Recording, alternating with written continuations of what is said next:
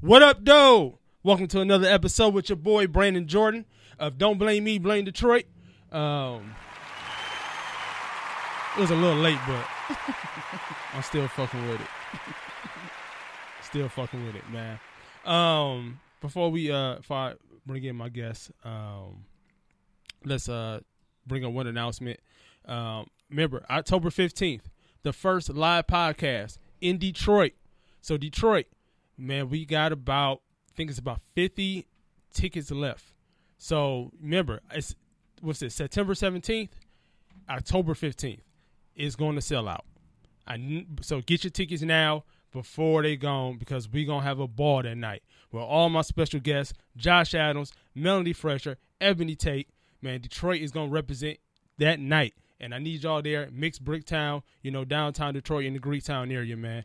We're going to have a fun night. It's a Tuesday at 8 o'clock. So I don't want to hear about, the kids got to go to school tomorrow. I got to go to work. Fuck that. Because if it was Kevin Hart, y'all niggas be suited and booted. They're early as hell, drunk as fuck.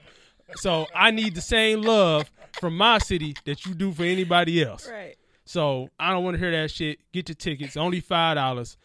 You can go to my link on Instagram or go to eventbrite.com and get your tickets. Also, too, man, the merchandise is up for sale. It's up on the website, BrandonJordanComedy.com. Get your T-shirts, get your hoodies, and there's more hats and other stuff is coming soon. But get your stuff, man, and get ready for this show, October 15th, Detroit, because we going to ball out. And also, L.A., I am working on a live podcast in L.A. before the end of the year. So I'm making sure all my LA people, man, we're going to get it in too. But I'm going to give further information on that once I get more. So I'm just going to bring my guest. And I'm going to wait to say the topic before we get into it. But I want to bring my guest in, and I want to let her, and tell about herself and talk about what she got going on. So welcome to the podcast. Her first time doing a podcast. Yes. Asia Ray. What's up? What's up? I'm Asia Ray from the lovely city of Birmingham, Alabama. I'm a singer, man. I've been a professional singer for 2 years now. And so it's quite exciting, and I enjoy it.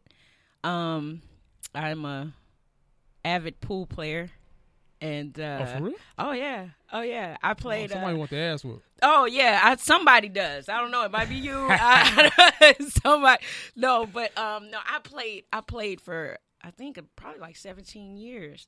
I played in some national tournaments in Vegas and at the Riviera before they tore it down, and then at the Rio, probably about 2-3 years ago. And so, oh yeah, thanks. And so I got a little swag lean. Sorry. I have a comedy show that I just started producing and booking since May called The Comedy Joint at the Ha Ha on Lankershim in North Hollywood, and it's a lot of fun. I'm just kind of getting into the comedy game, so like some people when they come in, they look at me to kind of know them, and I just kind of sit back and I have to ask, "Are you a comedian?" They're like, yeah, what the hell you think? And so I have to kind of deal with the politics of that and get different guys on the show. So, we're singing. I sing a lot near LAX and Melody Bar and Grill. And we have our show with the live music, with the live band every Sunday. Okay. So it's nice.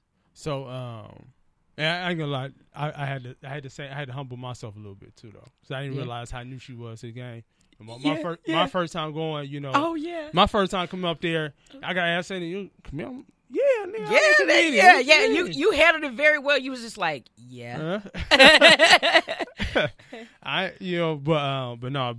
Asia's been real cool since I met her. Oh yeah. And you showing a lot of love to my people. I still haven't got on the show yet, but we getting it in. But we gonna get it in, and when I do it, man, we gonna tear that bitch up. Oh yeah. I love the live band aspect. Yes. It, you know, it also gives, I don't know how many comedians have taken advantage of it, but it gives something to play off of. Yeah. You know, with the traditional, you know, either bringing up there without music or just a DJ. Yeah. It just brings a different feel to the show. Yeah. When you want to kind of incorporate, I always like to chat with the comedians before they come on, you know, and they can say, hey, I'll show up a little earlier with rehearsal, like, or hey, do you know this song? Can I kind of get this going? I've had that a couple of times, sometimes right on stage. And that was Eric Schwartz did that, that tours with Joe Coy.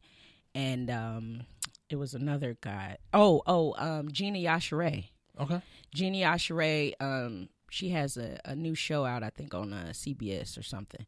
Abishola that she's writing and producing. And she was saying she wanted to kind of get some time, you know, in local since she's living here in LA now. And so she got up there and did her little, did a trap set where, you know, we play our trap music. Right. You know, I think we cranked up some Offset, some Ric Flair drip or something, you know, and she was like, rap music's not the same anymore. And she started ad-libbing, you know, and it was a lot of fun. So how do you feel, since you only, it hasn't even been a year yet that you've been doing the show. No. And how do you feel with the love that you've been getting, especially from people that have a name to themselves, you know, established in the comedy game, right? Coming to get on stage. You know, it actually reminds me a lot of pool, if that makes any sense. A lot of the great pool players are so accessible, more accessible than you would think.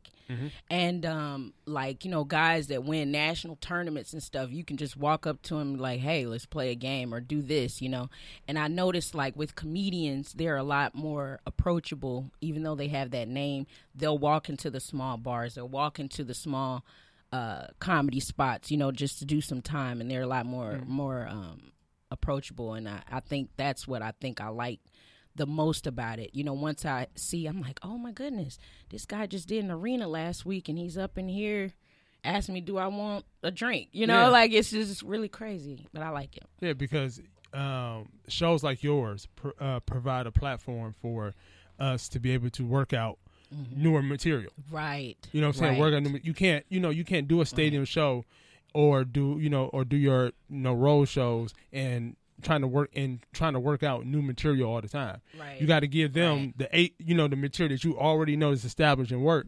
And then when they come to spots like yours, they're going to either do all new material or they're going to do some old and mix in the new. Right. You know what I'm saying? Because they have to, you know, that's the, you know, they got to be able to have places to work it out, to make it to where it can go into the stadiums and in the tours and stuff like that. Yes, and I love that edge, you know, comedy. You know, a lot of guys are kind of coming out with it now. It's a lot of guys that's been doing it, just ain't really got the accolades for it or the appreciation for it. You know, sorry. I keep kind of slide to the side. Maybe I should just point it to the side. I don't know. Thank you. Yeah. But it's, you know, everybody, you know, wants to bring up, you know, Dave Chappelle and, you know, a lot of the guys that's kind of been doing it, Bill Burr, you know, that just kind of take things to the edge. But it's a lot of little guys in these small spots that take it to the edge, but you just can't accept it from them because you don't know who they are or you don't know who you are, you know, or something like that. But I think the best thing now is to be yourself and no holds barred, you know, just really get out there and put yourself out there and say what you want to say. And I think that's what's going to make people's material better. If they have no worries, if they have no, you know, restraint, you know, when they get out there and do their work, that's definitely the goal for that room, is that we want to, you know, provide a place where, you know, we're not going to frown at your jokes. And the people that run the show kind of are the energy of the crowd. Like, you are kind of who you bring to sometime. And we bring a lot of grown folks, you know, because we do funk music and Earth, Wind, and Fire and Evelyn Champagne King and Gap Band. Like, we do those kind of songs. So when they come out to see us, it's some folks you might have seen down at the townhouse or something, you know, like at the little spots, you know. So, yeah, so I definitely want people to be themselves and work on that material. We, you know, hey, do you? So let me ask you this. So who's been one of your favorites that you that came in that you really didn't know? You really didn't know them before they hit the stage, but after you seen them perform, they became one of your favorites. I didn't know Henry Coleman. Oh my God. Yeah, it's just funny. I saw Henry Coleman at Savoy. He did one of those little week thing. Yeah. I didn't really remember his jokes or anything, but I knew it was something. I was like, it was a loud room. Nobody was really respecting what was happening. And I was like, it's just something told me. I was like, oh, he's pretty good. This was before I had the show. Mm-hmm. We had our band, and something went after the show. You know, I think Corey Holcomb was there and a couple other people. And I said to him, hey, man, we got a music band. I don't even know why I was like, hey, we got a music band. Follow our page, man. I love to follow you, man. You had a couple, I liked a couple things you said. And he was like, cool.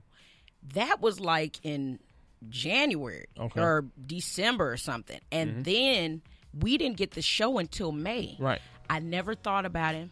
It didn't cross my mind about book, because at that time we had a different partner.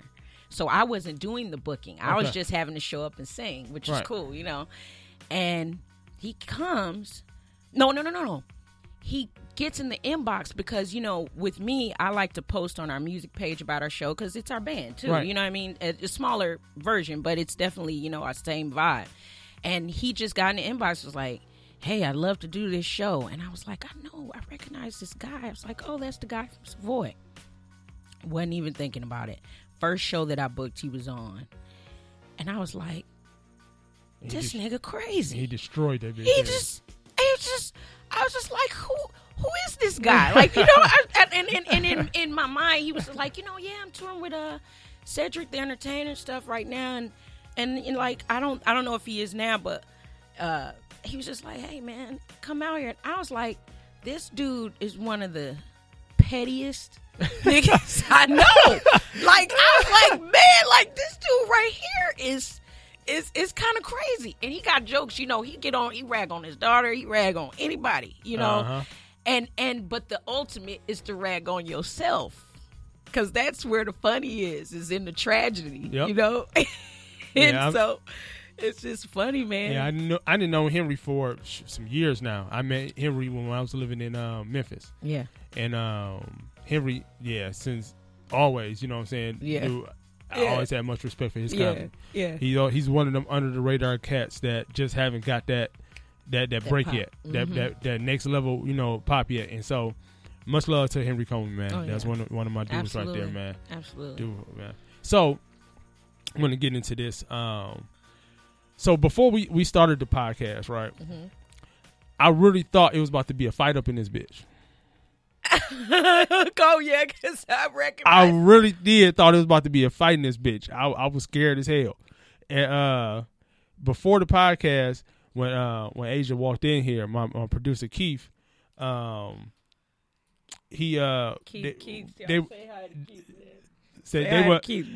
were talking, and then all of a sudden it became the stare down, and I'm looking like, because Keith, you know what I'm saying.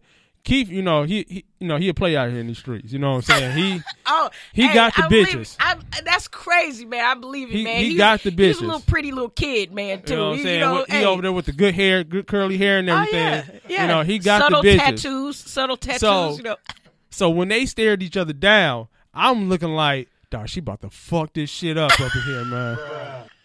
Dog, I was like, she about to knock it. I said, this nigga didn't call, he didn't hit it and call her back or something. But it turns out they known each other for a long time. They basically family. They said, we were like almost same age. It was like like almost like a babysitter. Like like just looking after him and his cousin and stuff, man. And he was so nice, such a sweet kid, man. He really was. Yeah, man. Yeah, Keith, you can say something for yourself. Yeah, you know man. Hey, I'm just happy to be here, man. I'm just happy out here, man. It feel like I've been getting to know Brandon by listening to his show every week. Right. You know, and then now I'm getting to see you. It's a beautiful time. It is. It really is, man. Because when I tell you, man, hey, as kids, we've literally known each other, man, all our lives almost. You know, at least 20-something years, man. Oh yeah. Oh, is it on that? Okay, let's see what we can do with that. Try to fix it, huh? Water bottle? Yeah. Can I use that? Yeah. Thank you. See what we can do here. Push it. Up here? Is it still giving you something? I can Yeah, cut it off. so sometime if it's in live, closer to the mixer. There we go. Oh, okay. There it is. That's good. There we Okay. go. All right. So y'all and you said y'all said y'all from No, I'm from Birmingham. You from LA. You're from from LA. out no, here. you're from LA. And my aunt moved out here a long time ago and met his father. My mother's sister met his father, and they dated for almost 20 years. It was a very long time. Yeah, very like at long least time. 15, 16 years, something like that. Okay. So I was an actual Yeah. kid, and she used to come out and visit from Alabama. Okay. Yeah, for like a week or so, I stayed over Yep. there and stayed with Sherry or whatever, my other aunt. Okay. All right. Yeah, man, super cool. Interesting as hell. Cool. It is. You know what I'm saying? Because The world is small. it is. Because he got me scared to bring some girls in here now. I'm one day it's gonna be a girl I bring in here, Oh And- yeah, it's gonna be curtains. and soon as he turn around, she gonna be like Keith, Keith, and he gonna be like, oh shit. I'm gonna be like, oh I got shit. him on my phone. I got him on my phone. It's doggy dog. She gonna say some wild shit. She gonna be like, yeah, nigga, that's why I got video of you eating my ass, nigga. I'm be like, First of all, yeah, I need to. First of all, I'm a changed man. Second of all, somebody probably do got to be there eating their ass, so we're gonna leave that alone. but Yeah, man, he's a doer. but before, I'm about to get into the first topic today. Let me ask, hey, do you have kids? No, You don't. So okay. no so children. that kind of I might. got a kid. Is that's not the same? I got a guy baby. I mean, I got kids too, but I'm about to be 33 in a couple weeks. Mm-hmm. October 1st. I'm about to be 33. Fuck you. Okay. About to be 33, man. And I talk to some. I don't have like all my older friends my age. You know what I'm saying? Because I have a lot of comedians. I have a lot of I have younger friends, and I have a lot of associates, but they're younger, so they're not in the same mindset that I am in, and also in the same point of life that I'm in. Right. So a lot of my older friends I grew up with that don't live here, they all basically are either in a serious relationship, you know what I'm saying, or married, have kids and stuff like that. Yeah. So as I'm getting older now, I'm starting to I don't know if it's natural or not, but I'm starting to get baby fever. Like I want kids, you know what I'm saying? Right. I want kids, and so I'd be like, I can't wait the day I can be able to buy my kids, matching sneakers. You know what I'm saying? Yeah. And tell my little son things that I know that he want to learn, and I want that. You know what I'm saying? I want kids, and it just fit, but at where I'm at in my life, that just doesn't even fit right now. But by you not having kids, do you feel a little bit of that? Do you get the heat? I'm gonna tell you, I've been feeling the heat probably ever since my period started. Hey, no, but for real, no. I'm an only child. So the focus of grandkids, like the heat starts up top with women. It starts from the family, and the age and stuff. And then you start saying, hey, maybe I do need a kid.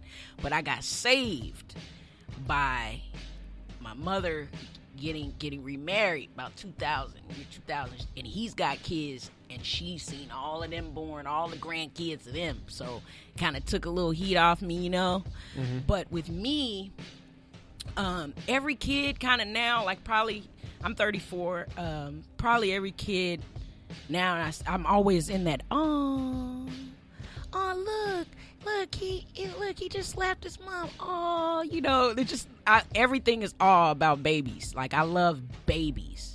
I don't know if I love kids, but I love babies, And but it's I feel it, but everything in the back of your mind, especially with women, is like, I got time. You know, I got time to have kids. You know, I don't have to do it right now. You know, and I do feel the pressure, like I said, as a woman and being an only child. You know, my mom, she couldn't have any children after me, and so it's like, it's nothing like your own grandbaby, but those step siblings saved me, man. They saved me, man. And even, you know, I have nieces and nephews. They're super cute, and they all live in Alabama. But yeah, man, the pressure's there. But see, I have godkids, and I have godkids from in 3 different cities. You know what I mean? So. And they all range at different ages. Like one of my good friends, he actually be here. Him and his wife be here this weekend. Yeah, they just had their baby in August, and I went down there to Dallas to see her birth, baby Zoe. And I said, I'm the opposite. I'm better with kid older. You know, once you get to that, like play age where you can throw the ball back. Kids, yeah. You know, I'm better with kids than I am with newborns because it stays so fragile. I get, you know what I'm saying, it's scary. You know what I mean? It's scary holding the baby. Yeah. You know what I mean? Because you feel like one false move, you're going to do, you know what I'm saying, wrong. Babies are really resilient. You know, babies are kind of resilient. You know, and I'm not saying, hey, you could just bounce them off the floor. No.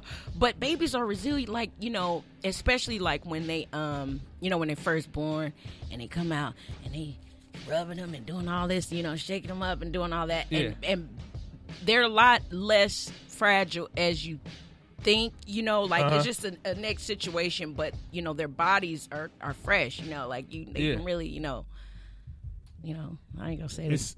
And so, I'm good with the, you know, I'm when they get to the age to where they can say, I want some juice instead of all this pointing. Man. But they know how to say no. I think it might be one of the first words that a kid says. Yes. No.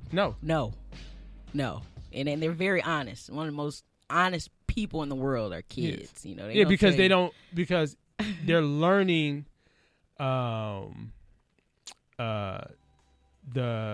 the dynamic of the mother, father, and the older adult aspect at that time. Mm-hmm. So when they're younger and they're saying no because they don't understand that dynamic yet, you know what I'm saying? So they have no choice but to be honest because that's all they know. Right. You know what I'm saying? At that point is, I'm just telling you no because I say what I observe. Yeah.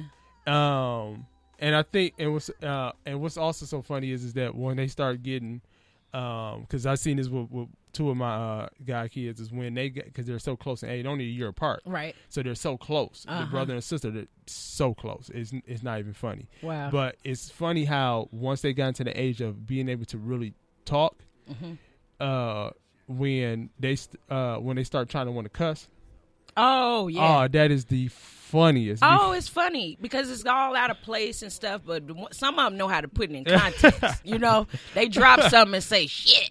You know, you'd be like, wait a minute, who been saying that around this baby? I think the funniest part is when they having a conversation between each other, and you pop in on them, and they cuss, and then they look surprised when you see them. They be like, and that is the funniest to me. Yeah. To be that innocent again. Yeah, because the thing about it is that they know they're not supposed to be saying it. So when you catch them, they looking like, yeah. They look like they didn't see the ghost. Deer headlights, like for sure. It's funny. My mom never cursed. Like never. And then when I was probably like 19, the one time I heard her curse, she was telling me what somebody else said. Like she was just like relaying a story that she heard. It was like, and then he said, dun, dun, dun, dun. And even then she was whispering it like that. Like my mom was like in the church, man, and she just never cursed ever. See, growing up, my father passed away when I was 7. Okay, and so basically, you know. He was from birth to 7, and then basically been with my mom. Right. So my mom was similar way. Like my mom didn't cuss. My mom wasn't into smoking or doing drugs or anything like that. Right. So I didn't grow up in a household with that dynamic. You know, my father, he Right. smoked and drank, but after Yeah. he passed away, you know, we didn't have that in the household. Right. My mother even barely drank. Like, all I remember growing up, My mom don't drink. yeah, the only thing I remember in the refrigerator was a box of wine. And Yeah. I swear I never seen my mama drink it. But Right. it, Yeah. so That's it was funny. it just be a box of wine. I know I ain't supposed to touch it. That's Yeah. it. And so so growing that was, you know, for me. And so I really didn't, you know, hear my mama, you know, cuss anything. I just remember the first time she did, I was in 10th grade. I don't remember what I did. I'm being Yeah. honest. I don't remember what I did. All I just remember is my mama threw a shoe at me and rolled up on me, and listen to this. Listen to this. She rolled up on me like, I swear to God, like I owed her some drug money. And I was Like, terrible. who you think you is? And my mom was every bit of 5'3", 5'4", 120 pounds. Ooh-wee. And that was the most scared I ever been in my life. Wow. When my mama rolled up on me that day, and she was like, all I remember is she said, "I can't stand your ass. I'm gonna send your ass to a boys' home." And I'm looking like, what the fuck did I do? Mom was tired, man. Man, Mom she was was tired of tired it, of man. it. She was tired of it. That's funny. And- I remember. Oh, go No, ahead. go ahead. No, I you know what I remember like my worst ass whooping. Like that's what I remember. Oh, I still remember mine. I It was remember imprinted in my memory. my worst ass whooping. And it's documented. We'll document it. I was in the 2nd grade. And I was like, it's funny, I will get to more of this later, but I was almost like kind of a little child prodigy when I was younger, and I was really good at like the spelling and the math, like the English, all that stuff. Like I was always placing higher and very, very smart as a little kid. And I wanted to be cool. Like I had a couple of girls in my class. I ain't gonna say y'all names. You know, I still remember now. But it was one that, you know, you always have that token bad girl, you know, that kind of coats her other little friends into doing stuff. And there was a girl in our class that had a keloid on her ear. Mm-hmm. And it's funny, we didn't know what that was, you know. That's a titty on your ear. Like we don't know what that is, you know. So she kind of talked us into it, you know. She was like, "Yeah, man, we didn't know." I know. I feel terrible, and so I didn't know what it was, and I didn't care about it. But the girl in my class was like, "Come on, let's write something on the bathroom wall, you know. Let's write on here. Takara is a bitch, or Takara has a titty on her ear," or something like. And I was the speller, so I was assigned to write this stuff. Takara has a asshole or something, like just things that it was so out of context. Bruh. And I go, look, man, I go up to the thing and I start writing it. Now, you know, when you're in 2nd grade, the whole class goes to the bathroom. So we're all standing in a line against the wall waiting to go in, like 2 or 3 at a time, you know, however many stalls is in there. So we go in there and we do that and come out. Like, of course they gonna know it's us. There's nothing else in there. And man, listen. So we got caught. All of us got caught. I remember sitting in that office, terrified, not knowing what to expect. And my mom came. And she didn't say nothing to me from beginning to the time we got home. Nothing. Silence. And man, I got home, got the beating of my life. And it was so bad that she held me afterwards. She was holding me after. She was like, "Now you know not to do that no more." I was like, "Yes, Mom, I know." And then the next day at school, I had to wash the walls with Ajax as a part of, you know, I had to, you know, oh, yeah, go ahead. After that, I had to, you know, that was their punishment for me at school. So I had that and nothing else. She never mentioned it again, didn't say nothing. And I excelled in school and stuff. She was like, "You're too smart for this stuff, you know. You know, you got to stop doing that, you know." So It is what it is. I can stop it, actually. No, we're good. Sure. Okay. No, the worst ass whooping I ever got from my parent was my daddy. I was in second grade too. Yeah. Oh wow. And so the elementary school was probably about 10 blocks away from my house. Yeah. So we used to have to walk home. Yeah. So after school one day, one of my friends, house was before mine. Mm-hmm. So we would walk, and then I walked to his house, and then I start walking back towards home. So as I left his house and start walking towards back home, all I see is my daddy driving up the street looking for me. All I seen was his eyes. As he rolled to the street, his eyes locked with my eyes. Yeah. And all I heard was, "Get your ass in the car now." And I'm like, okay. Because at this moment, I didn't think I did anything wrong. Right. But once I got in that car, I'm like, I did something wrong. Mm-hmm. What the hell taking you so long to get home? Then I'm like, I just, I don't remember the boy name, but I just walked to the who told you to walk to his house? All right. Turn around, get to the house. Tell me, he said, get upstairs, take a bath. Ran bath water because we didn't have a shower. So we ran the bath water. So I get in the bath water, sit down. I'm thinking, he just yelling at me, sending me to bed early. Yeah. After about 5 minutes in that tub, I'm nice and soaked. Man, my daddy was about 6 foot, about 2 something. He was kind of little, big guy. Yeah. And this, like I said, I'm in elementary school, so I'm little. He came in that tub, grabbed me by my leg, turned me upside down, and spanked the shit out of me. Upside down, spanked the shit out of me, wet as hell. All I know is I would never forget that ass whooping. Even if I get dementia, I'm not gonna forget that ass whooping. Right. That is permanent. It's funny, stone man. in my memory. It's funny. It's like I remember the ass whooping, and then I remember the biggest disappointment, like when you really disappointed your parents. Because those are different. Those hit different. You know. It's like, hey man, you really didn't do good this time. Like now you're old enough to know, now you getting into some disappointment. I didn't reach the disappointment level till I got out of high school. Yeah. That's when I hit the disappointment level. The first time I didn't disappoint my mom a few times. Yeah. Right. Yeah. Those. I didn't really disappoint, but I think I have. The one that hurt, the first one I think was the one that really hurt her the most. Was the one when I had to go to jail for 30 days. That one. Yeah. Yeah. That one hurt her the most. Because I never forget when she had to come, when she came to see me.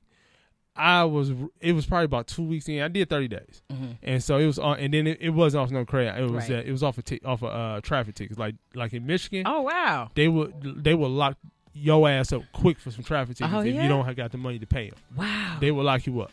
Yeah, quick as hell. And so they got a quota.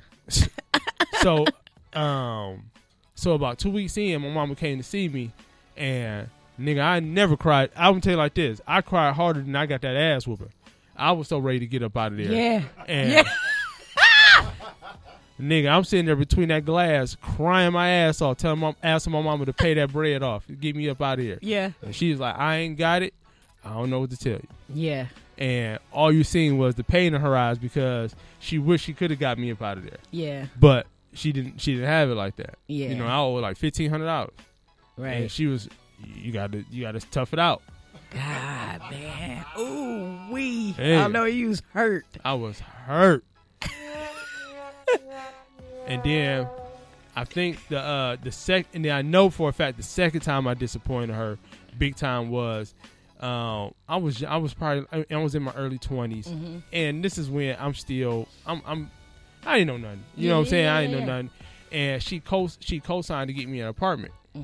And so I ended up losing my job.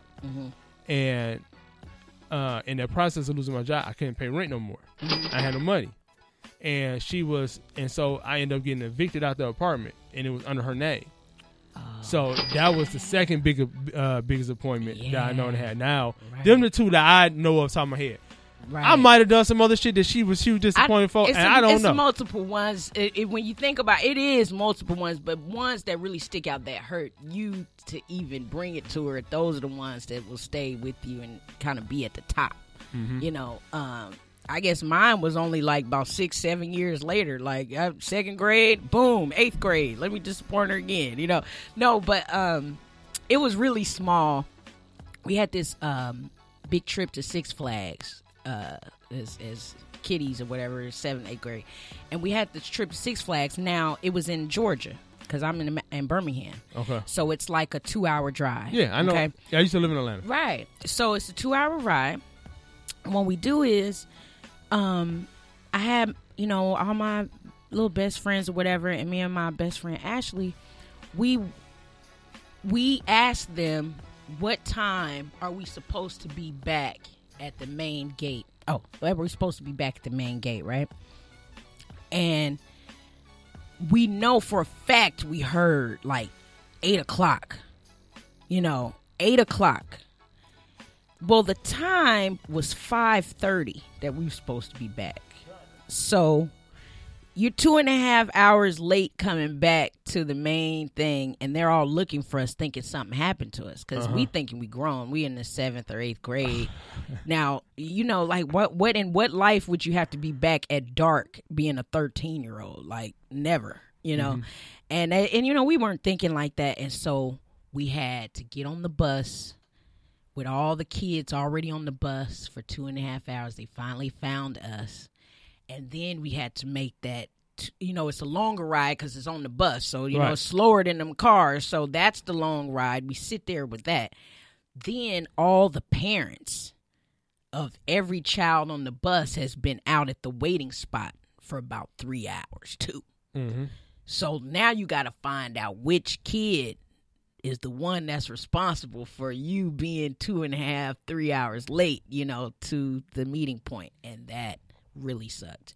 And my mom and I think my dad were already divorced at the time, and they both were there. Oh shit. So I was like, oh, they got a united front to beat my ass. You know what I mean? It's like, golly, you know, we're together on this, you know. So that was something. That was something. And then of course, you know, the weed smoking, you know, when you get older. But in Alabama, it's, you know, it's in Alabama, it's so taboo. Like, you know, it ain't nowhere near being legalized there right now. You know, and you know, so you have to kind of deal with that. Everything is, you know, there's churches everywhere.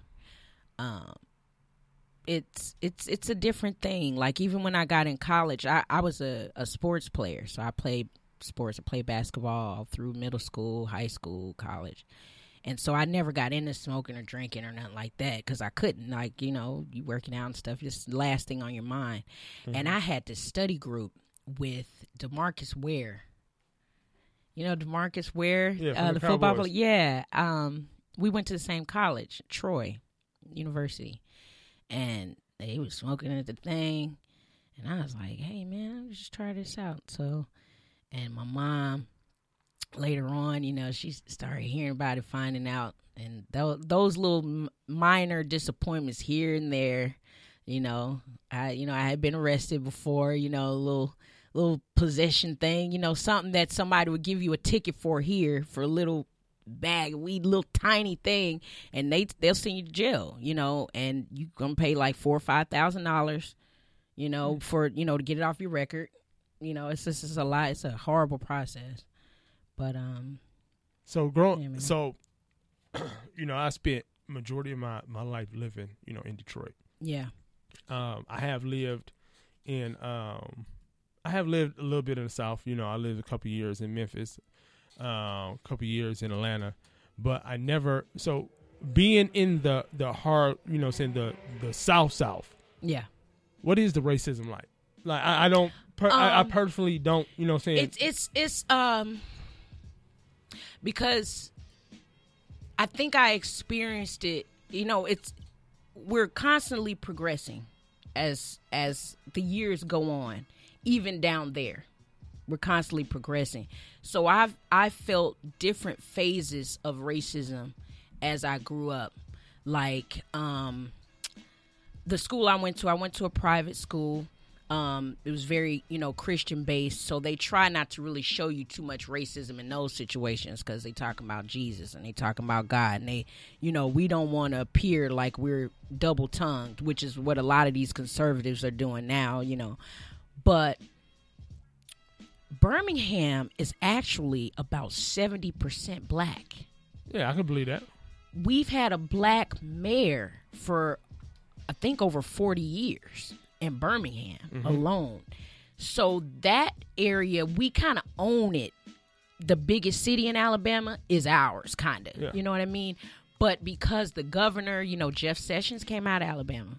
Okay. Jeff Sessions was the senator for years. He was horrible, but you experienced it differently. Like I dated a guy that was Hawaiian and white. And for about 4.5 years before I moved here. And the way he looked Hispanic. So they just kind of thought, he had Mexican. Dark hair, brown just skin, you just thought he was Mexican. He's Mexican, And we dated for a while, and we experienced the looks and things like that.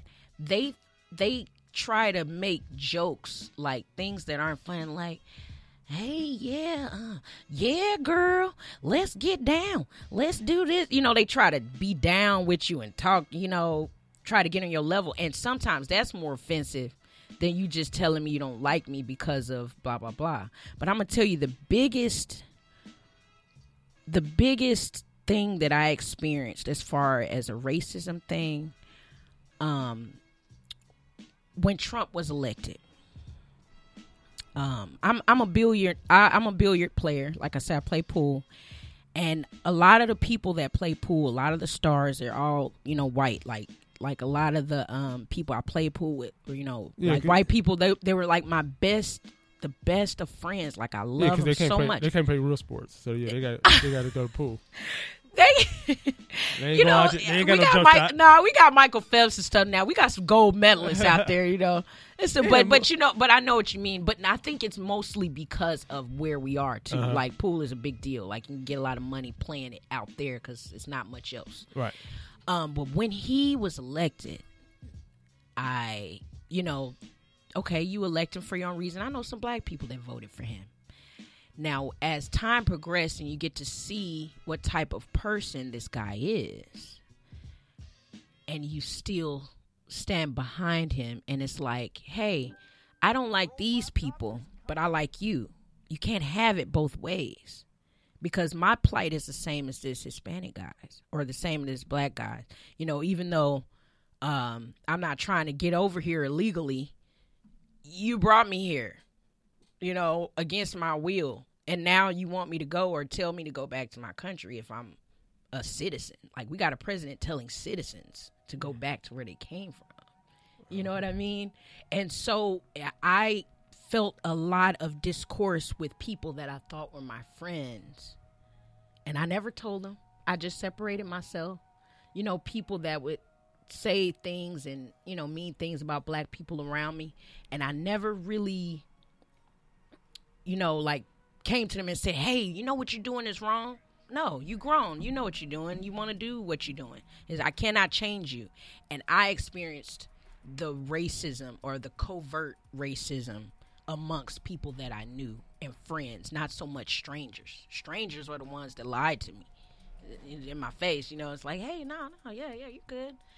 And then the other ones are just like, it was crazy. It was crazy. I just lost a lot of friends silently because of, the things that have happened. And it wasn't before, it was like before, the election, all that stuff. You have people that you think, I don't ever want to do stereotypes just because you drive a pickup truck and got a southern drawl. And you know what I mean? They were like my family, man. Like my family. And we got Alabama in common. We got the football team. We got sports. We got drinking in common. We got this, And then it really started creating those lines. Those lines started being drawn and people start really being exposed. That's why a lot of people feel like this is the best thing for our country, because it's really showing people who they really are, you know? And so, yeah, man, that's racism. So I want to know this too about Alabama. Yeah. Because everybody that I grew up with, you know, that moved from Alabama, Mississippi, Louisiana, them for some reason is them 3 states. I don't know. Oh yeah. I don't know what it is about these 3 states. Yeah. But everybody that moved from there to Detroit growing up, what is the mindset of walking around the street with no shoes on? Walking around the street with no shoes on. I swear to God, they used to. I swear, I have a cousin today named Dorsey. He's from Birmingham, Alabama. Country is all get out. Used to all the time just walk up and down the street with no shoes on. Oh no! And we'd be like, "My dude, where are your shoes at?" This how we do down south. Nah, like, what you mean? Nah, that ain't. Nah. He might have told you he was from Birmingham, but he was from the outskirts. Cause that ain't no. Now we got. You know, it's funny. I've seen people, you know, do that. Like, you know, at the club in a second. Like them girls take them shoes off and walk around barefoot, and it just don't add up, because it's like you so protective about everything else, but you put your feet on anything. And I'm a barefoot. Like my mom used to tell me these. I think it's a fake tale now. I'm gonna tell my mom it's a fake tale now. You walk around in bare feet, your feet gonna get bigger. If you keep walking around with no shoes on, like it's gonna stretch your feet out, like it's gonna make your feet bigger. My mom used to tell me that, so I never really wanted to get down with that at all. Like, but I did it at home. I do it at home a lot. I swear to God, y'all, I'm not lying. My cousin Dorsey, Dorsey nah. Stallworth, Nah, dog, one of the countryest names that you can ever find. Blair. Like that shit ain't even sexy. I can't even imagine a girl they fucking. She talking about get it, Dorsey. I'm like, even fuck? the name. Like, but we used to play basketball. He'd be out there with no shoes on. You know what I'm saying? I'm just like, and No other people, way. and other people I know, other people I have, you know, saying that was, you know, associated friends over the years that from down south, they used to walk around the neighborhood no shoes on. I'm like, what the fuck is this? Nah, man, I never did that. Like, nah, I'm too scared for all that. Oh man, no. Yeah, man. That's crazy, man. But It's so a lot of let me ask you. So yeah. If you were to have kids, the South or the West Coast, or you might know, saying been around other cities. Yeah. Where would you like to raise your kids? You know, I used to say like Chicago, man. I loved Chicago. I don't know why. I just love Chicago. Like maybe in the money. You mean as hell. Am I? Yeah, man. Why you doing If that? I say Chicago? Why you doing that to your kids? I'm going to tell you. Like, you know, when you picture raising your kids, you picture you have all the money in the world.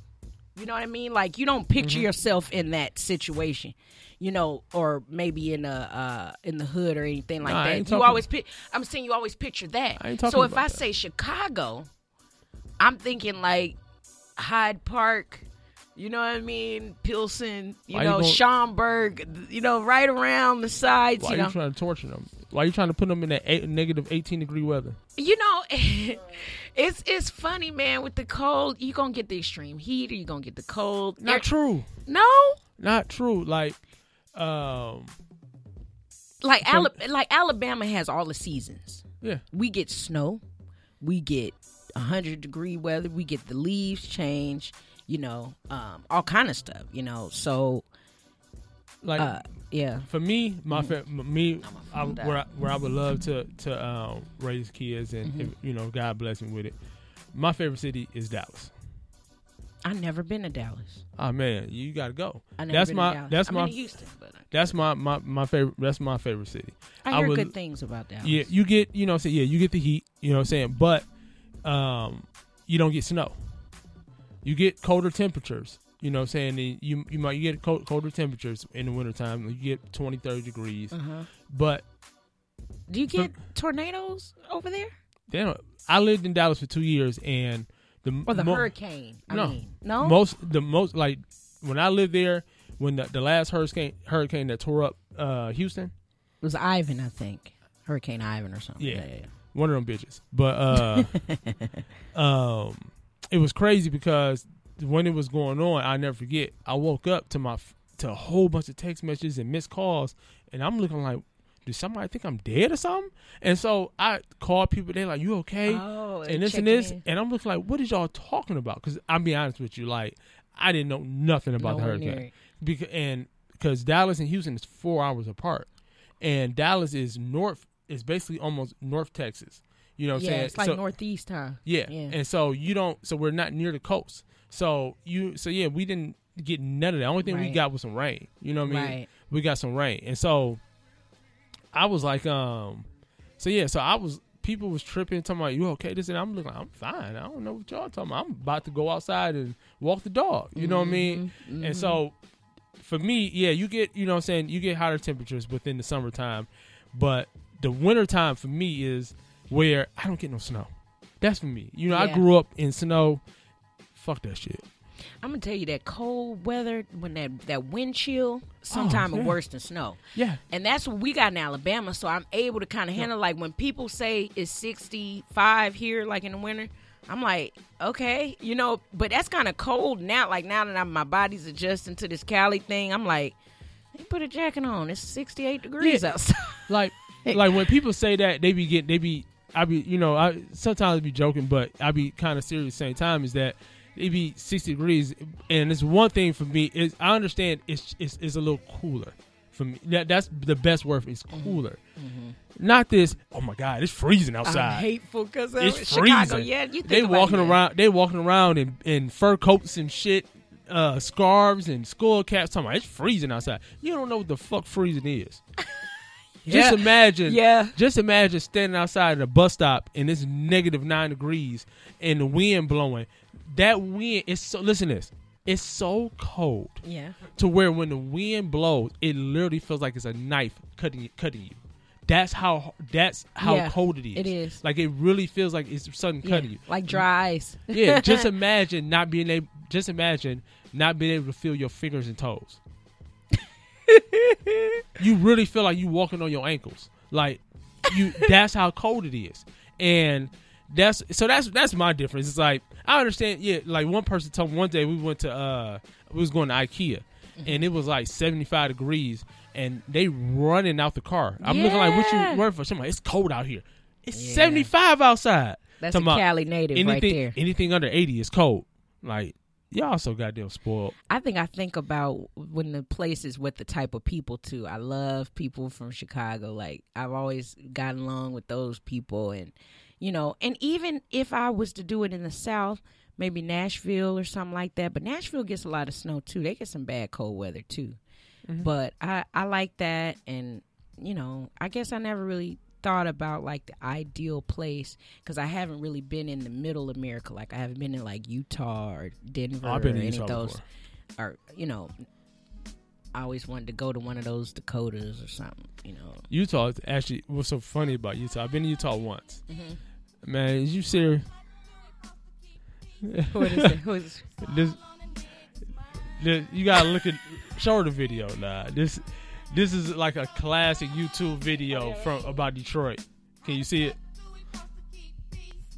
They look like church choir. This has always been like. Oh, I love a good flat singing hook, man.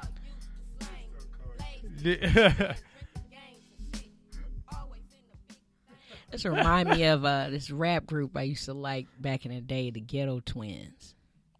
The Ghetto Twins, man, they had this song called Responsibilities. And it was some hood, ratchet stuff happening. Oh, I believe it. Oh, man, because I came up with the No Limit, Mia X, Lil Chat, 3-6 Mafia. Oh, man, those are my favorites. Project Pat, man, forget about it. See, you'll hate me because I'm not. You don't like them? I'm not a fan of down south rap. down for two reasons. Yeah, man. For two reasons. Reason why when I listen to hip hop, I'm a lyrics person first.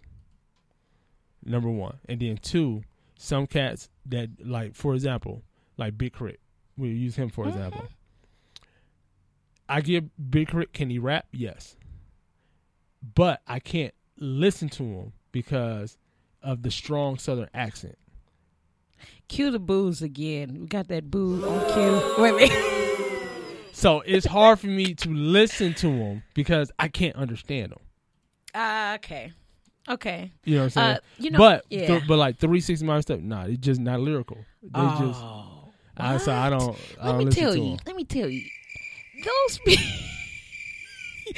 Those artists are doing the art that you study now. That is comedy. And I'm gonna tell you, it's like, even with what they say, like with the chicken head and all that stuff, and then the genius behind all of that, those guys they were on a different wave. Like, they had bars and they had punchlines, and they had no care. Like, I'm saying, okay, Lil Wayne and all those people. I don't listen to Lil Wayne. All those people, I'm saying, Lil Wayne, all those people, they are responsible for the most famous trap rappers that are out right now, that are getting all the money, getting all the accolades, and people like them, like Migos.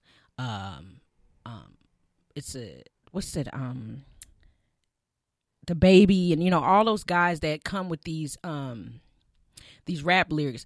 Wayne was like one of the first guys to have metaphor rap. He was one of the first guys in my generation that came out with metaphor rap that was saying, my blue and yellow wrist look like a Denver Nugget jacket, like stuff like that. I mean, like that, like to really compare in my generation and where I was from, New Orleans.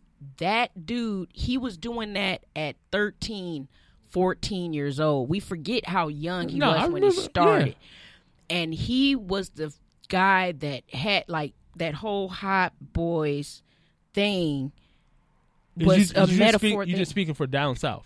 I have to. Yeah. There we go. All right, there we go. Yeah, but, I'll give you that. But I also think he was one of the first guys that was the trailblazer for it, and that got recognition for it and clout for it, because those guys up north and on the East Coast, or even with the West, whatever, they were talking about their lives and stuff like that, and in certain ways, and they had stories, and they were able to put it together in a lyrical sense where, it was not necessarily catchy, but smart, intellectual, but it still made you engage in their story.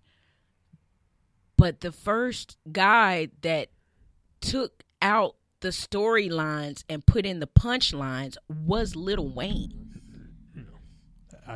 That took out, that was not doing the, like, he was the guy that would take you down the road of, man, you don't take that shit out. I mean, I'm about to edit. I'm editing that shit out. Listen, it's funny. But we don't sing no praises about Lil Wayne on here. But he was the first guy that did that hardcore comedic rap. It was comedic rap, and I can't think of anybody else. If you correct me, I can't think of anybody else that was really doing that in the beginning, what these guys are doing now, talking about their wrist is icier than a glacier, or this or that, like comparing their lifestyles to objects. Have you never heard of Biggie? Biggie wasn't doing. Biggie was a lyricist. Biggie told stories, and every now and then he put in a metaphor. He gave you hella metaphors. The metaphors weren't silly. They weren't silly. His metaphors made sense. Yeah. And you if those guys aren't making money now, not the real money that they should be, not getting the same accolades that they should be, the guys that are really getting, what they're doing is they're incorporating lyricism with metaphors now. Like they're kind of doing, they're telling a little story. Stories. Yeah, metaphor stories, But, Biggie, Biggie, his intellect was different, man. His intellect was different, and that is not a diss at all. But what I'm saying is, the first guy to make funny, catchy rap was Lil Wayne and them dudes, man. And funny. But if also too, if you want to say, if you're trying to go funny catchy rap, then you forget about 50 Cent. 50 Cent was after Lil Wayne. No, he wasn't. Yes, he was. I can promise you that. If you want to go, if you want to go off of the style, I'm talking about the style. I'm not talking about as in it wasn't commercially. 50. No, it wasn't 50. I'm gonna tell you, bling bling. Every time I come around your city, bling bling. 50 piggy ring worth about 50 bling bling. Like that was way before that G Unit wave. No, I'm talking about before G Unit. What was 50 what was the year? Look up. What was the year that How to Rob came out?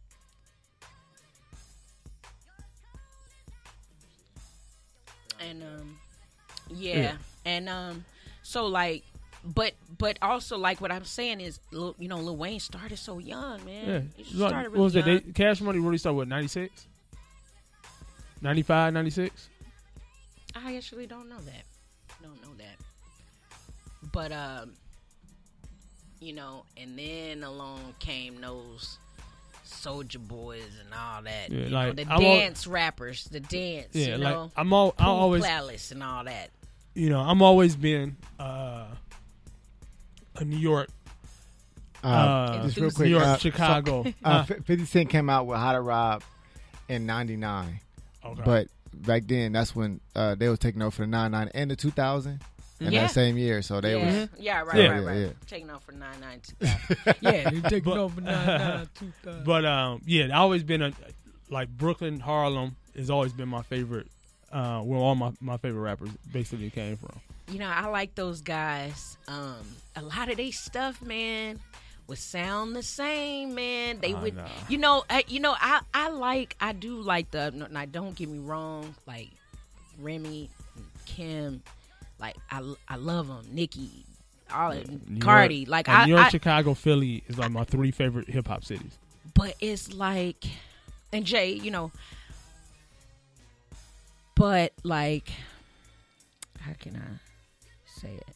It's like every time I heard them, I'll always hear a sample of some, like what you're saying, like with that high pitch, they would speed up the song, and you would hear like when he did Through the Wire with the Shaka Khan. Mm-hmm. It seemed like every up north rapper had a sample of an old school song in their hook. Mm-hmm. You know what I mean? And then it would come back with the same,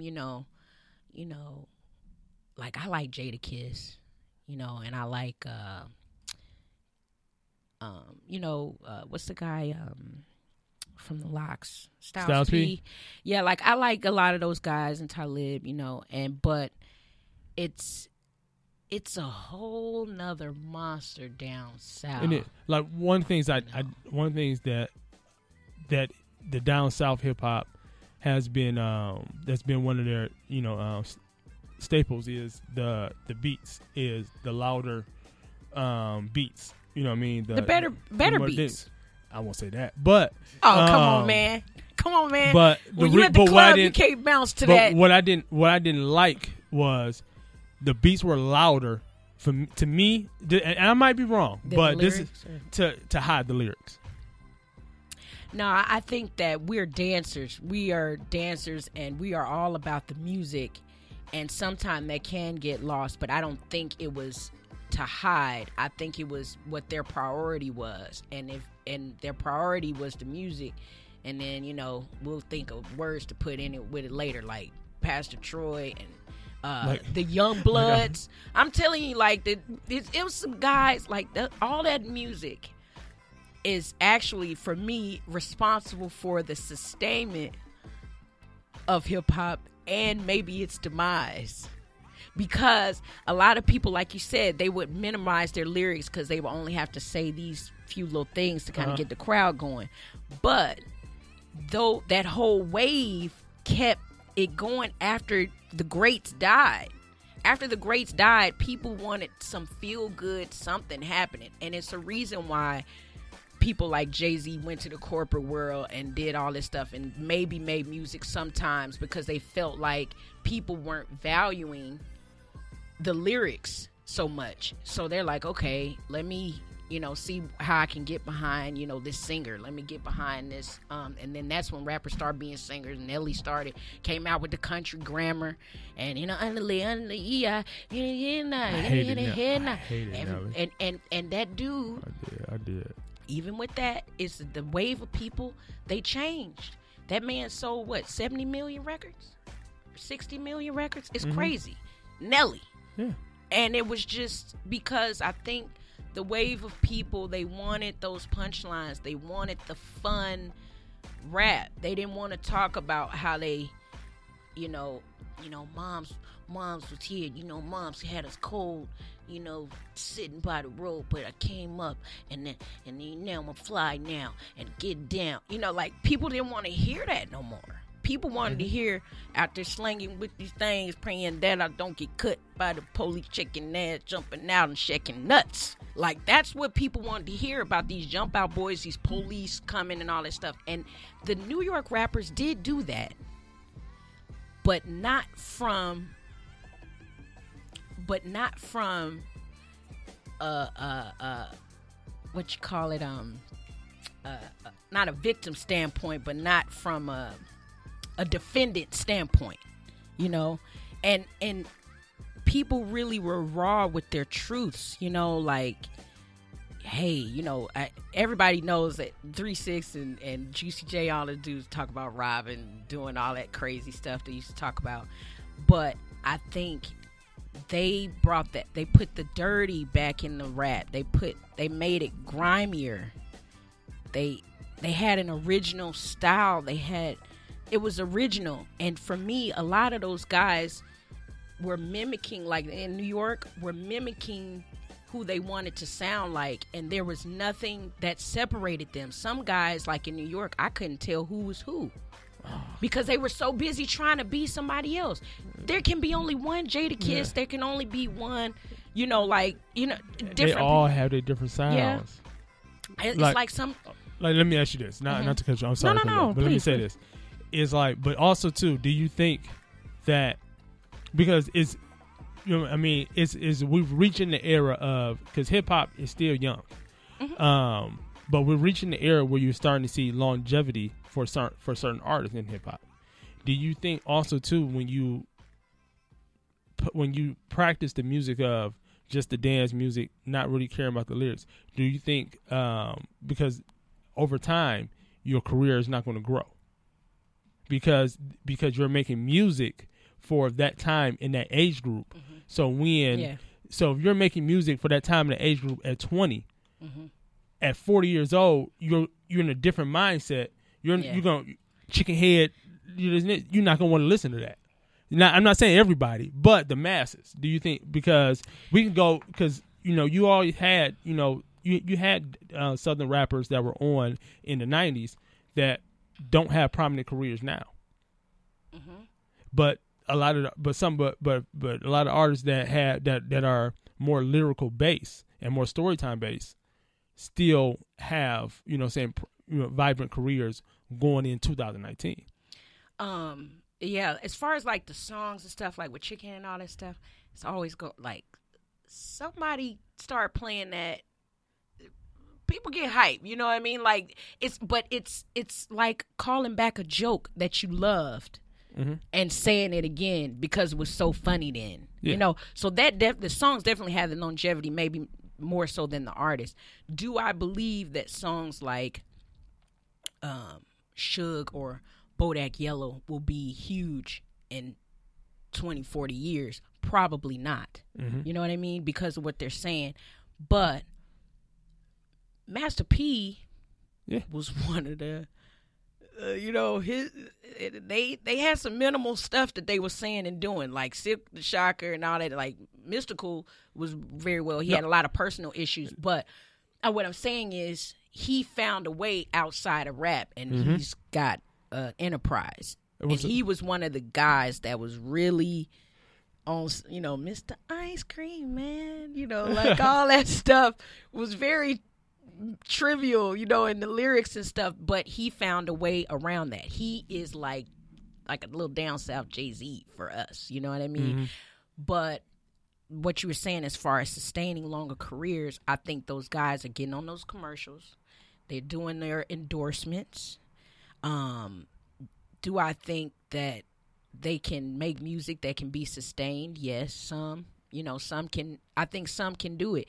I'm going to tell you, Migos got some nice stuff. They got some nice stuff, man. No, I think they got some nice stuff. Keith over here, he love that shit. He know I hate it. But see, the thing is, yeah, but like, this is what you have to do. They hated what we was coming up with back then. The older people that were like, you know, 50 and 60 when we were 20. Yeah. You know what I mean? They hated our stuff too. Uh-huh. And somehow, some way, and even now, like, it's a lot of the new rappers I cannot stand. Like, it's some, I don't, if I could think of the name later in the show, I would say them. But it's some people that I know don't have that foundation or that lyricism, you know, that staying power with their music. And I know that. And they just gonna ride the wave, try to get that little money and be out. But there's some guys that have made this trap music lyrical for themselves. Like, it's some Quality Control little records and stuff that I like that are really good, man. And when you listen to them, they have what they feel is lyrical to them, because I'm telling you, social media changed everything. Oh yeah. And it even changed how they write. It changes how you write. It changes how your music is accepted. It changes the money you make. It's some people that make money off Instagram only. Instagram and YouTube. When Instagram said we about to start taking these likes off here, or the follower, what did they say? They gonna take the likes off. It's some people that's gonna suffer, and that's your fault, because you don't have a life or a career beyond likes. You know what I mean? But that's one of my favorite songs too. Love that song. Kanye could do no wrong before 808s and Heartbreak. 808s and Heartbreaks on down, I'm with. Everything after that, I don't know, man. I don't know. Not the whole album, anyway. Graduation is one of the best. College Dropout was the best. He went on when Ye started. He went on the hot streak, and then he hasn't made an album like in the beginning. I admit that. Yeah. It's still some of the new stuff that he didn't drop. I like some of it. He just I can't even speak for that cat. He's just a whole different plateau. I think a lot of personal things changed his perspective on life, which will change your art in some ways, like things that happen to you personally. You know, losing people, losing life, losing friends, thinking that you know, like the tiff between him and Jay. You know, I think a lot of things can trigger somebody and send them in another direction. Now I gotta wear this red hat and go to the White House. Yep. Now, you know what I mean? Now I gotta do this and this and try to get it back. You know, the Kid Cudi, you know, all that stuff, all that, you know, drama and stuff like that can trigger a guy that's already not quite, you know. So it's sad to watch sometimes, but we always have this song. Well, I want you to cue up something for me. Give me. Let's go. What's the name of the song? The name of the told song. Me a year ago, front and no, yo, I wouldn't wanna know. If somebody would have told me a year ago, it'll go get this difficult. And like Katrina with no FEMA, like Martin with no Gina. From the sun, he's a first class with the seat back. I still see ya. Meet Me or What's Free, and cue up J Verse. Yeah, then we gonna crack that Project Pat after that. No, I'm just playing. He's like, ain't no Project Pat on here. We can play some Project Pat. I don't know none of the Project Pat songs, but you know them, but you know a few of them, just didn't know what it was him. Like Juicy is behind all of that. Juicy J is Juicy J is Project Pat's brother. They're brothers. Yeah, but he was behind all that Oscar stuff and all that. It's funny. Now, one thing, like when I was living in Memphis, you cannot talk about Project Pat in Memphis. In a bad way, you mean? In a bad way. Oh, nah. Oh, no. You cannot talk what about they call them. North Memphis and all that areas? No, man. That and who else? The one cat, I think he's just so trash. But from Memphis? The newest popular dude from Memphis. Young Gotti. Isn't that his name? Yo Gotti? Yo Gotti. Really? That's his name? Oh, yeah. They love him down there. Yo Gotti, man. Yo Gotti was cool. And I liked his stuff in the beginning. That Rack It Up was kind of cute that he did with Nicki. I like that. If you listen to that song, I'm literally like... Oh, no, that's not his best work. I was like, what the fuck is you talking about? Oh, yeah, man. But that's what's happening.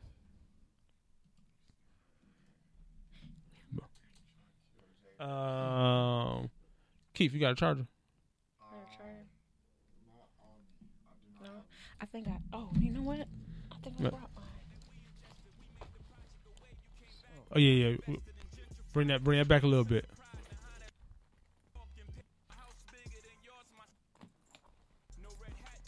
A little bit. One more. Right. This verse right here. Okay. In the land of the free where the blacks enslaved. 3/5 of a man, I believe's the phrase. I'm 50% of Duce and it's dead free, yeah. 100% of Ace of Spade, worth half a beat. Rock Nation, half of that's my piece. 100% of title to bust it up with my G's. Most my niggas won't ever work together. You run a checker, but they never give you leverage. No red hat, don't Michael and Prince me and yay. They separate you when you got Michael and Prince's DNA. I ain't one of these house niggas you bought. My house like a resort. My house bigger than yours, my spot. Come on, man. My route better, of course. We started without food in our mouth. They gave us pork and pig intestines. Shit you discarded that we ingested. We made the project a wave. You came back, reinvested and gentrified it. Took niggas sense of pride, now how that's free? When them people stole a soul and hit niggas with 360s. I ain't got $1 billion streams, got $1 billion. Inflating numbers like we po be happy about this. We was praising Billboard, but we were young. Now I look at Billboard like, is you dumb? To this day, Grandma afraid what I might say.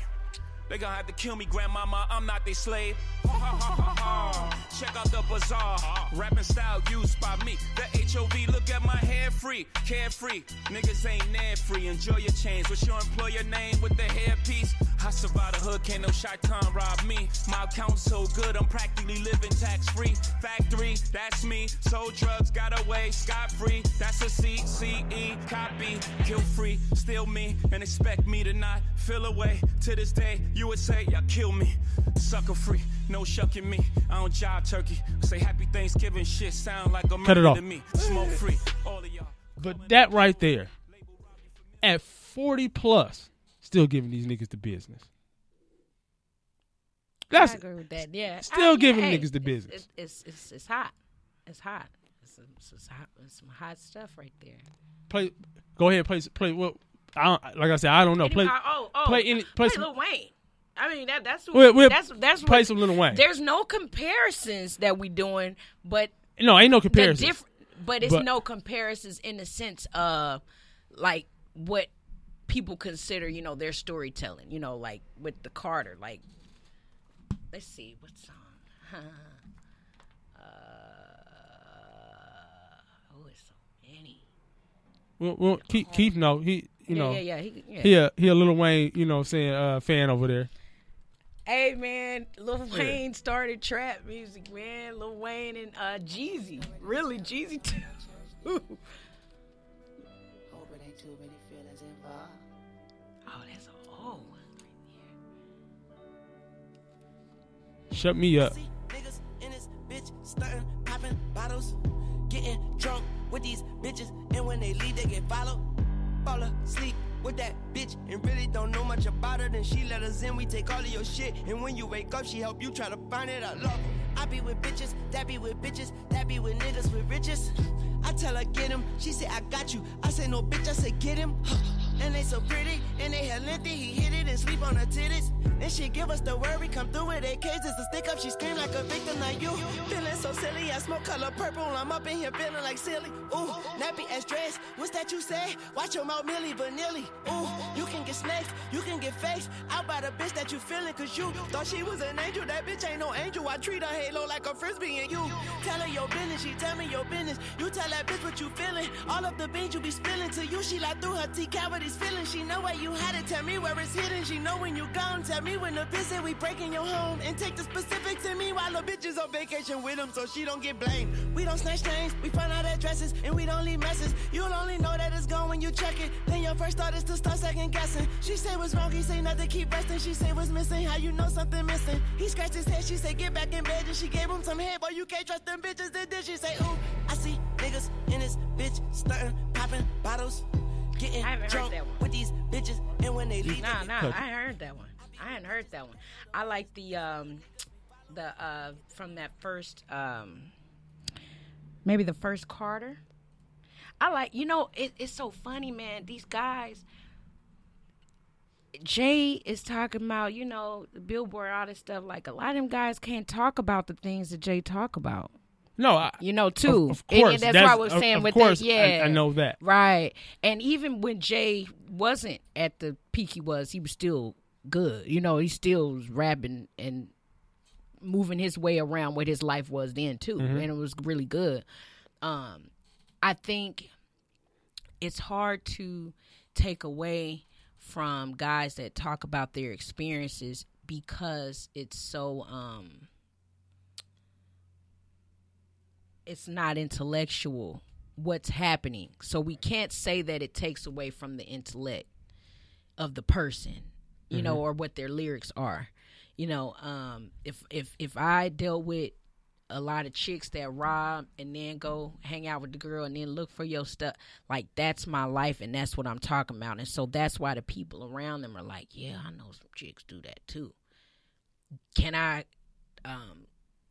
relate to Duce? And like I can, and McLaren's and all that. Like, I like when I hear it, and even then, like, even with the hood niggas, like when they talk about money to the ceiling and and keys going for this much, and you can get it for this if I give it to you for that. Like, I can't relate to that, but it's still closer to my wheelhouse of life. Like, I feel on that because that's why I'm also a big Drake fan. Drake ain't in that. Drake ain't in that tough. No, I'm not saying. I'm saying the relatability. Yeah. That's why I fuck with Drake so much. Yeah, Drake is very relatable, and for the top and the bottom. Yeah. For sure. I fuck with Drake a lot, and I guess the Jay is undisputed, to me, is the greatest of all time, hands down.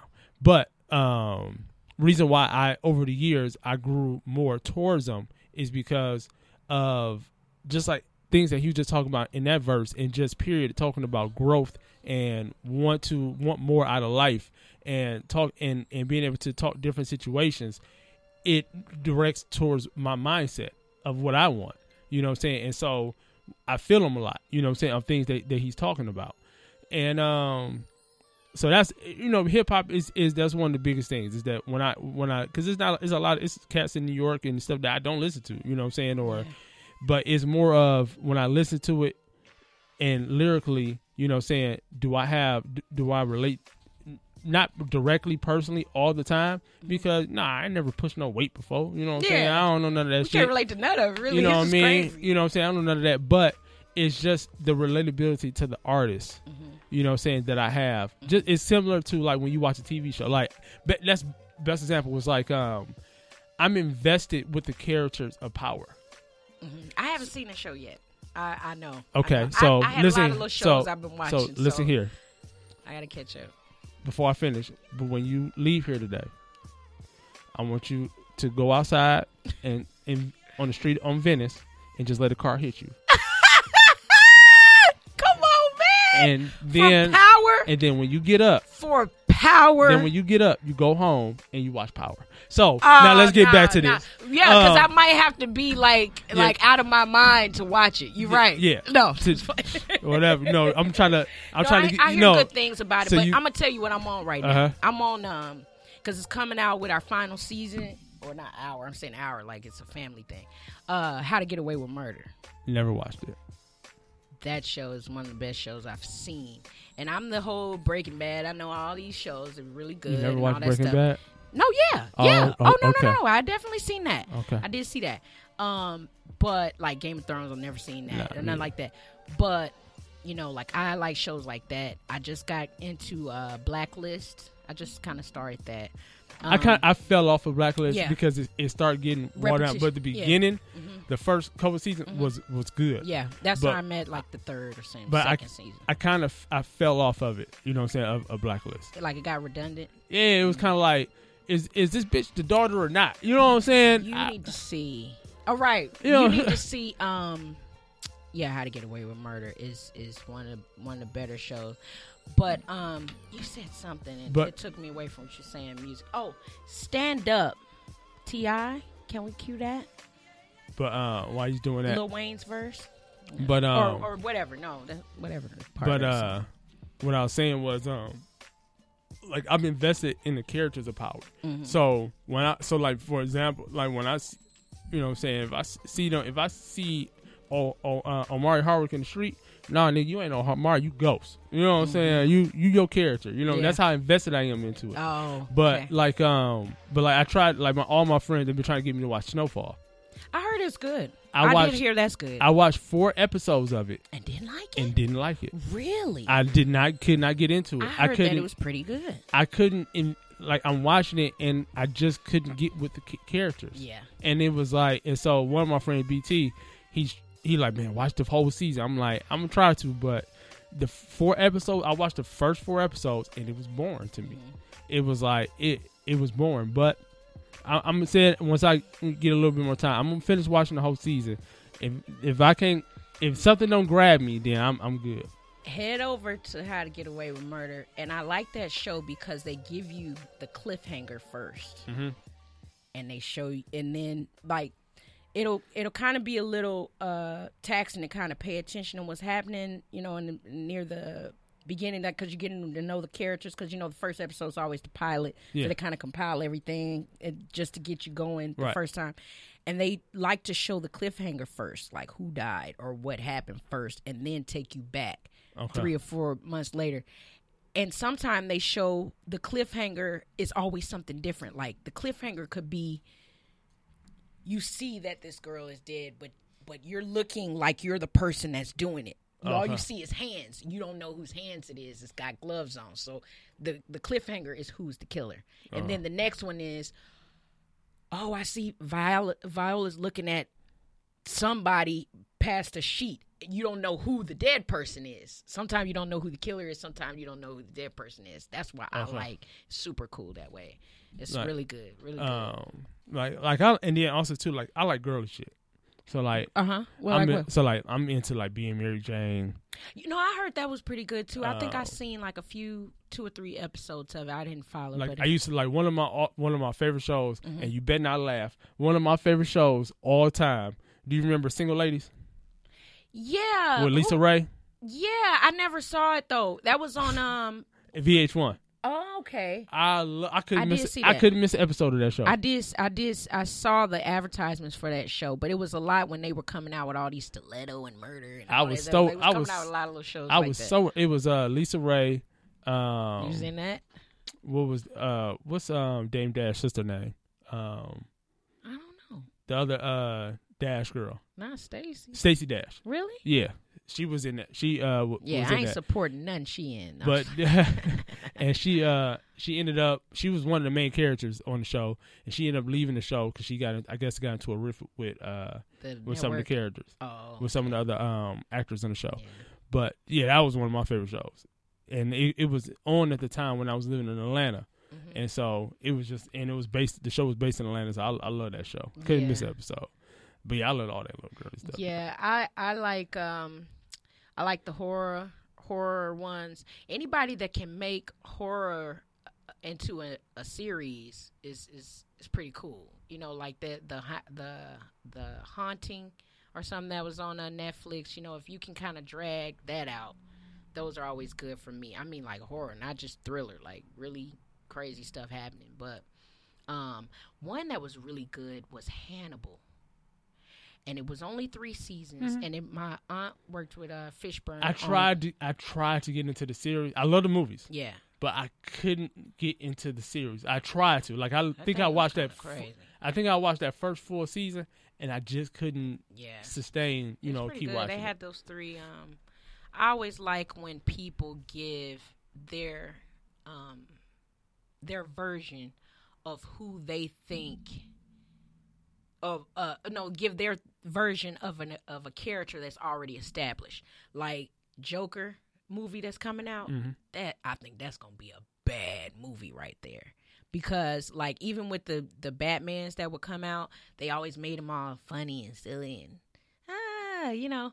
But now it's like Batman was a dark character, so when Dark Knight came out and Christian Bale came out and played him, that's how it was supposed to be played. Same thing with 007. He wasn't supposed to be some dashing Pierce Brosnan, you know, getting the call today is not enough. No, he was a dark character. He was a loner. He slept with allies, you know, like that's what he did. And that's why I think I'm glad, you know, Daniel Craig is actually coming back to play 007. He said he never would again. That's why they have floated the idea of Idris Elba and all that. But he's coming back in April, and it's going to be called No Time to Die or something like that in April. I think, and I saw April 2020 is going to come out.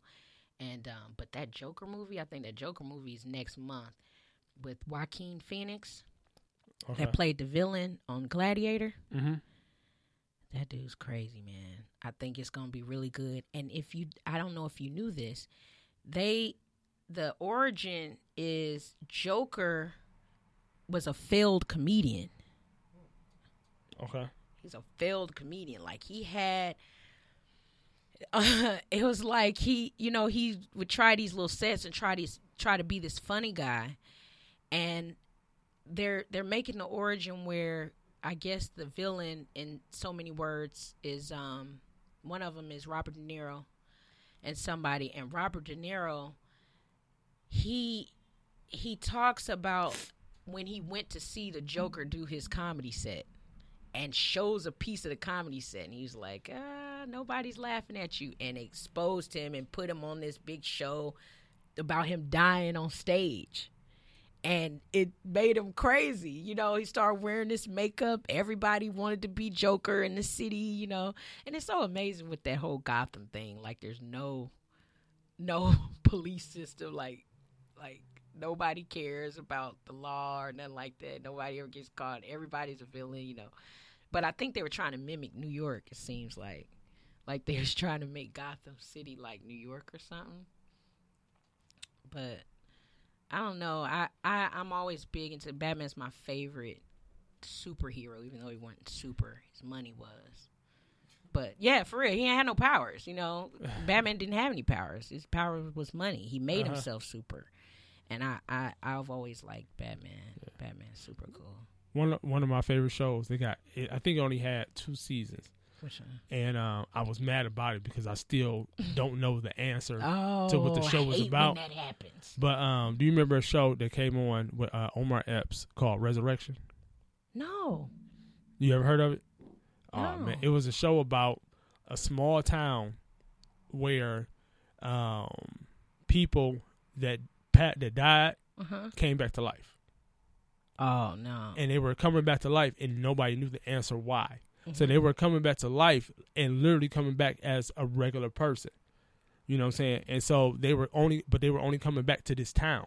You know what I'm saying? This small town they were coming back to. And so it starts off where a family, the son had died. And so he came back to life. And so Omar Epps was supposed to play an FBI agent. And he was the person that he was in charge of of the people that were coming back to life, and the government was trying to figure out what was going on. Like why? How, and they were literally just appearing, just popping up It's anywhere. funny, man. That they made a lot of little shows with premises like that. Uh-huh. There was a show called, I think, 1100 or 1400 something, and it was about people that had gone missing came back, and they were all came back at the age that they were when they went missing. Yeah. Or something like that, and it had that Marshala Ali. How do you say his name? I don't know. I No, know you you're know what talking I'm talking about. about. Yeah, he was one of the characters in it, and the youngest person that it came back, she was like 7 years old, but she had been missing back in like 1950 or something. So she goes on this sleepover with her friends. And, you know, she had come back. Some cop lady adopted her because she ain't had no mom. All her people did, you know. And so she adopts her and says, yeah, go stay at this person's house or whatever. And so she goes to stay at some friends. They have this little slumber party. And in the middle of the night, the lady gets called and says, hey, we about to bring this little girl back to your house because, you know, they teasing her. So the little girl comes back to the house, and it was because all the little girls were talking about the boys they had a crush on. And she was like, Frank Sinatra is so beautiful, you know. And they were like, that grandpa? And she had to show the little picture on the phone. It was like, that grandpa? You're weird, you know. But it's because in her mind, at her time, you know. Yeah. So it was kind of cool. Yeah, man. But about to get ready to wrap this up in a minute. Oh, yeah. But I want to ask you, which I usually ask every week. Okay. I usually ask, you know, what advice do you got to give, you know, out, or, you know, what's your top something. So since we did talk a lot of heavy bass on music, and if you want to, you know, give some advice out there, you can do that too. But I want to ask you, what is your top 3 favorite artists? I'm going to make it tougher for you. Top 3 favorite artists. That's horrifying. Oh, no order, right? No order. Okay. You ain't got no order. Okay, I have to say Steely Dan. Steely Dan is a band that I'm really, really big into. Their music is amazing. One of the guys passed away. I saw him I went to the Hollywood Bowl for the first time, and I saw that band perform before the guitar player passed. It's two of them, Donald Fagen, and plays the keys and sings, and Walter Becker. So I'm going to have to say Steely Dan is definitely in that top 3. Golly, man. Artists like just sing anything? Yeah, sing, rap, oh, that's opera. horrible. Oh, gosh. Classical, rock, whatever you want. I know, and I got some of those because that's what I started doing first.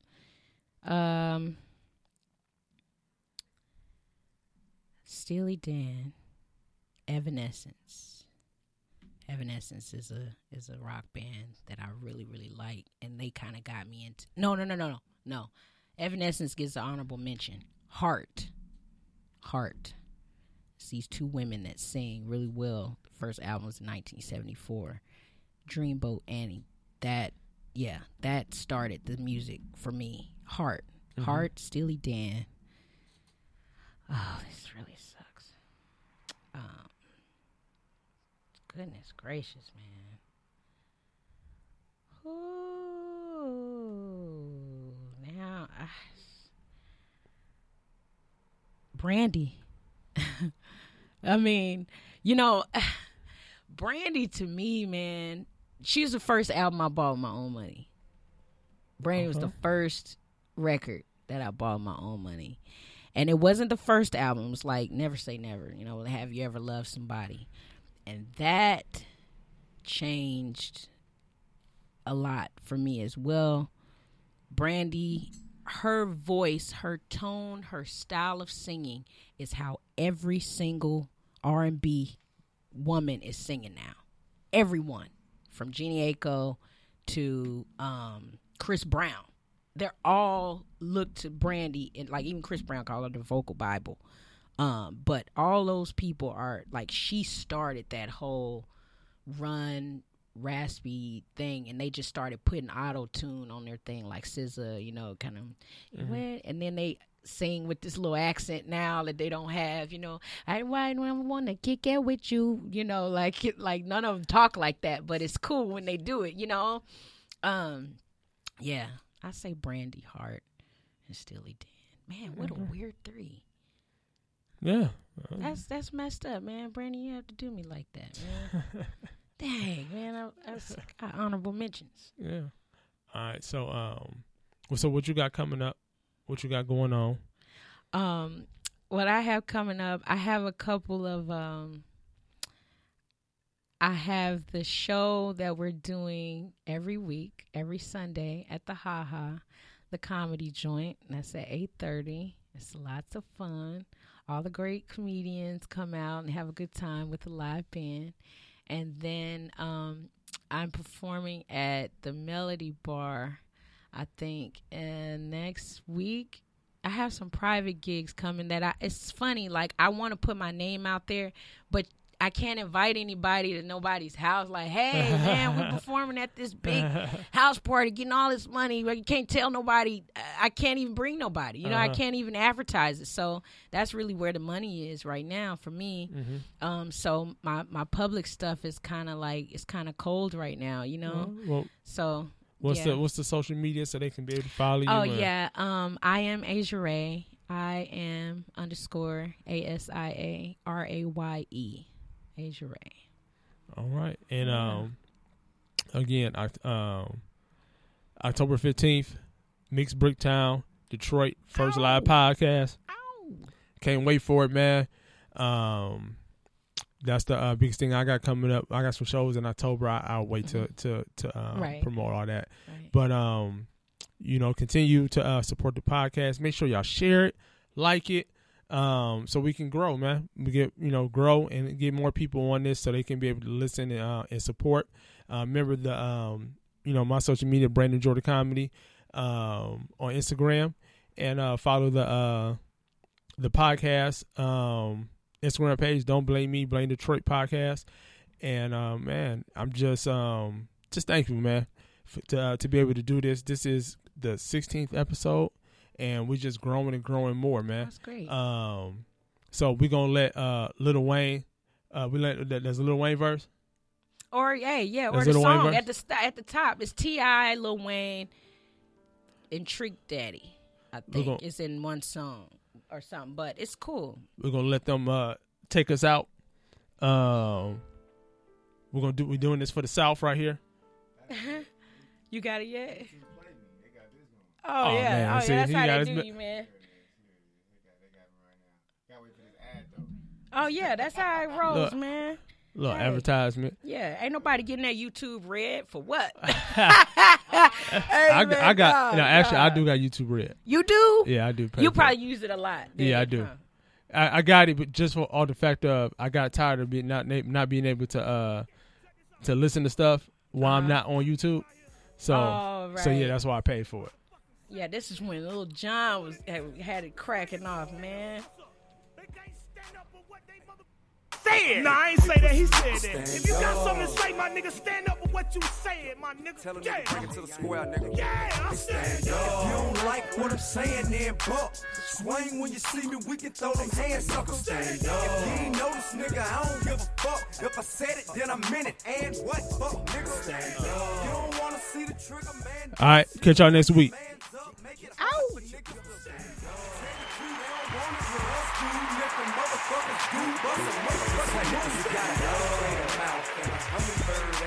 Your mouth writing checks that your ass can't cash. 145 and I'm out of your weight class. Wanna survive? You better scramble like eggs and break fast. Cause I know how to handle your fake ass. I'ma ride on you and hide you in yesterday's trash. Pull up in the Chevy, spraying rounds through the glass. Till you're laying face down in the grass and I laugh. Hide, cause that's the end of the saga.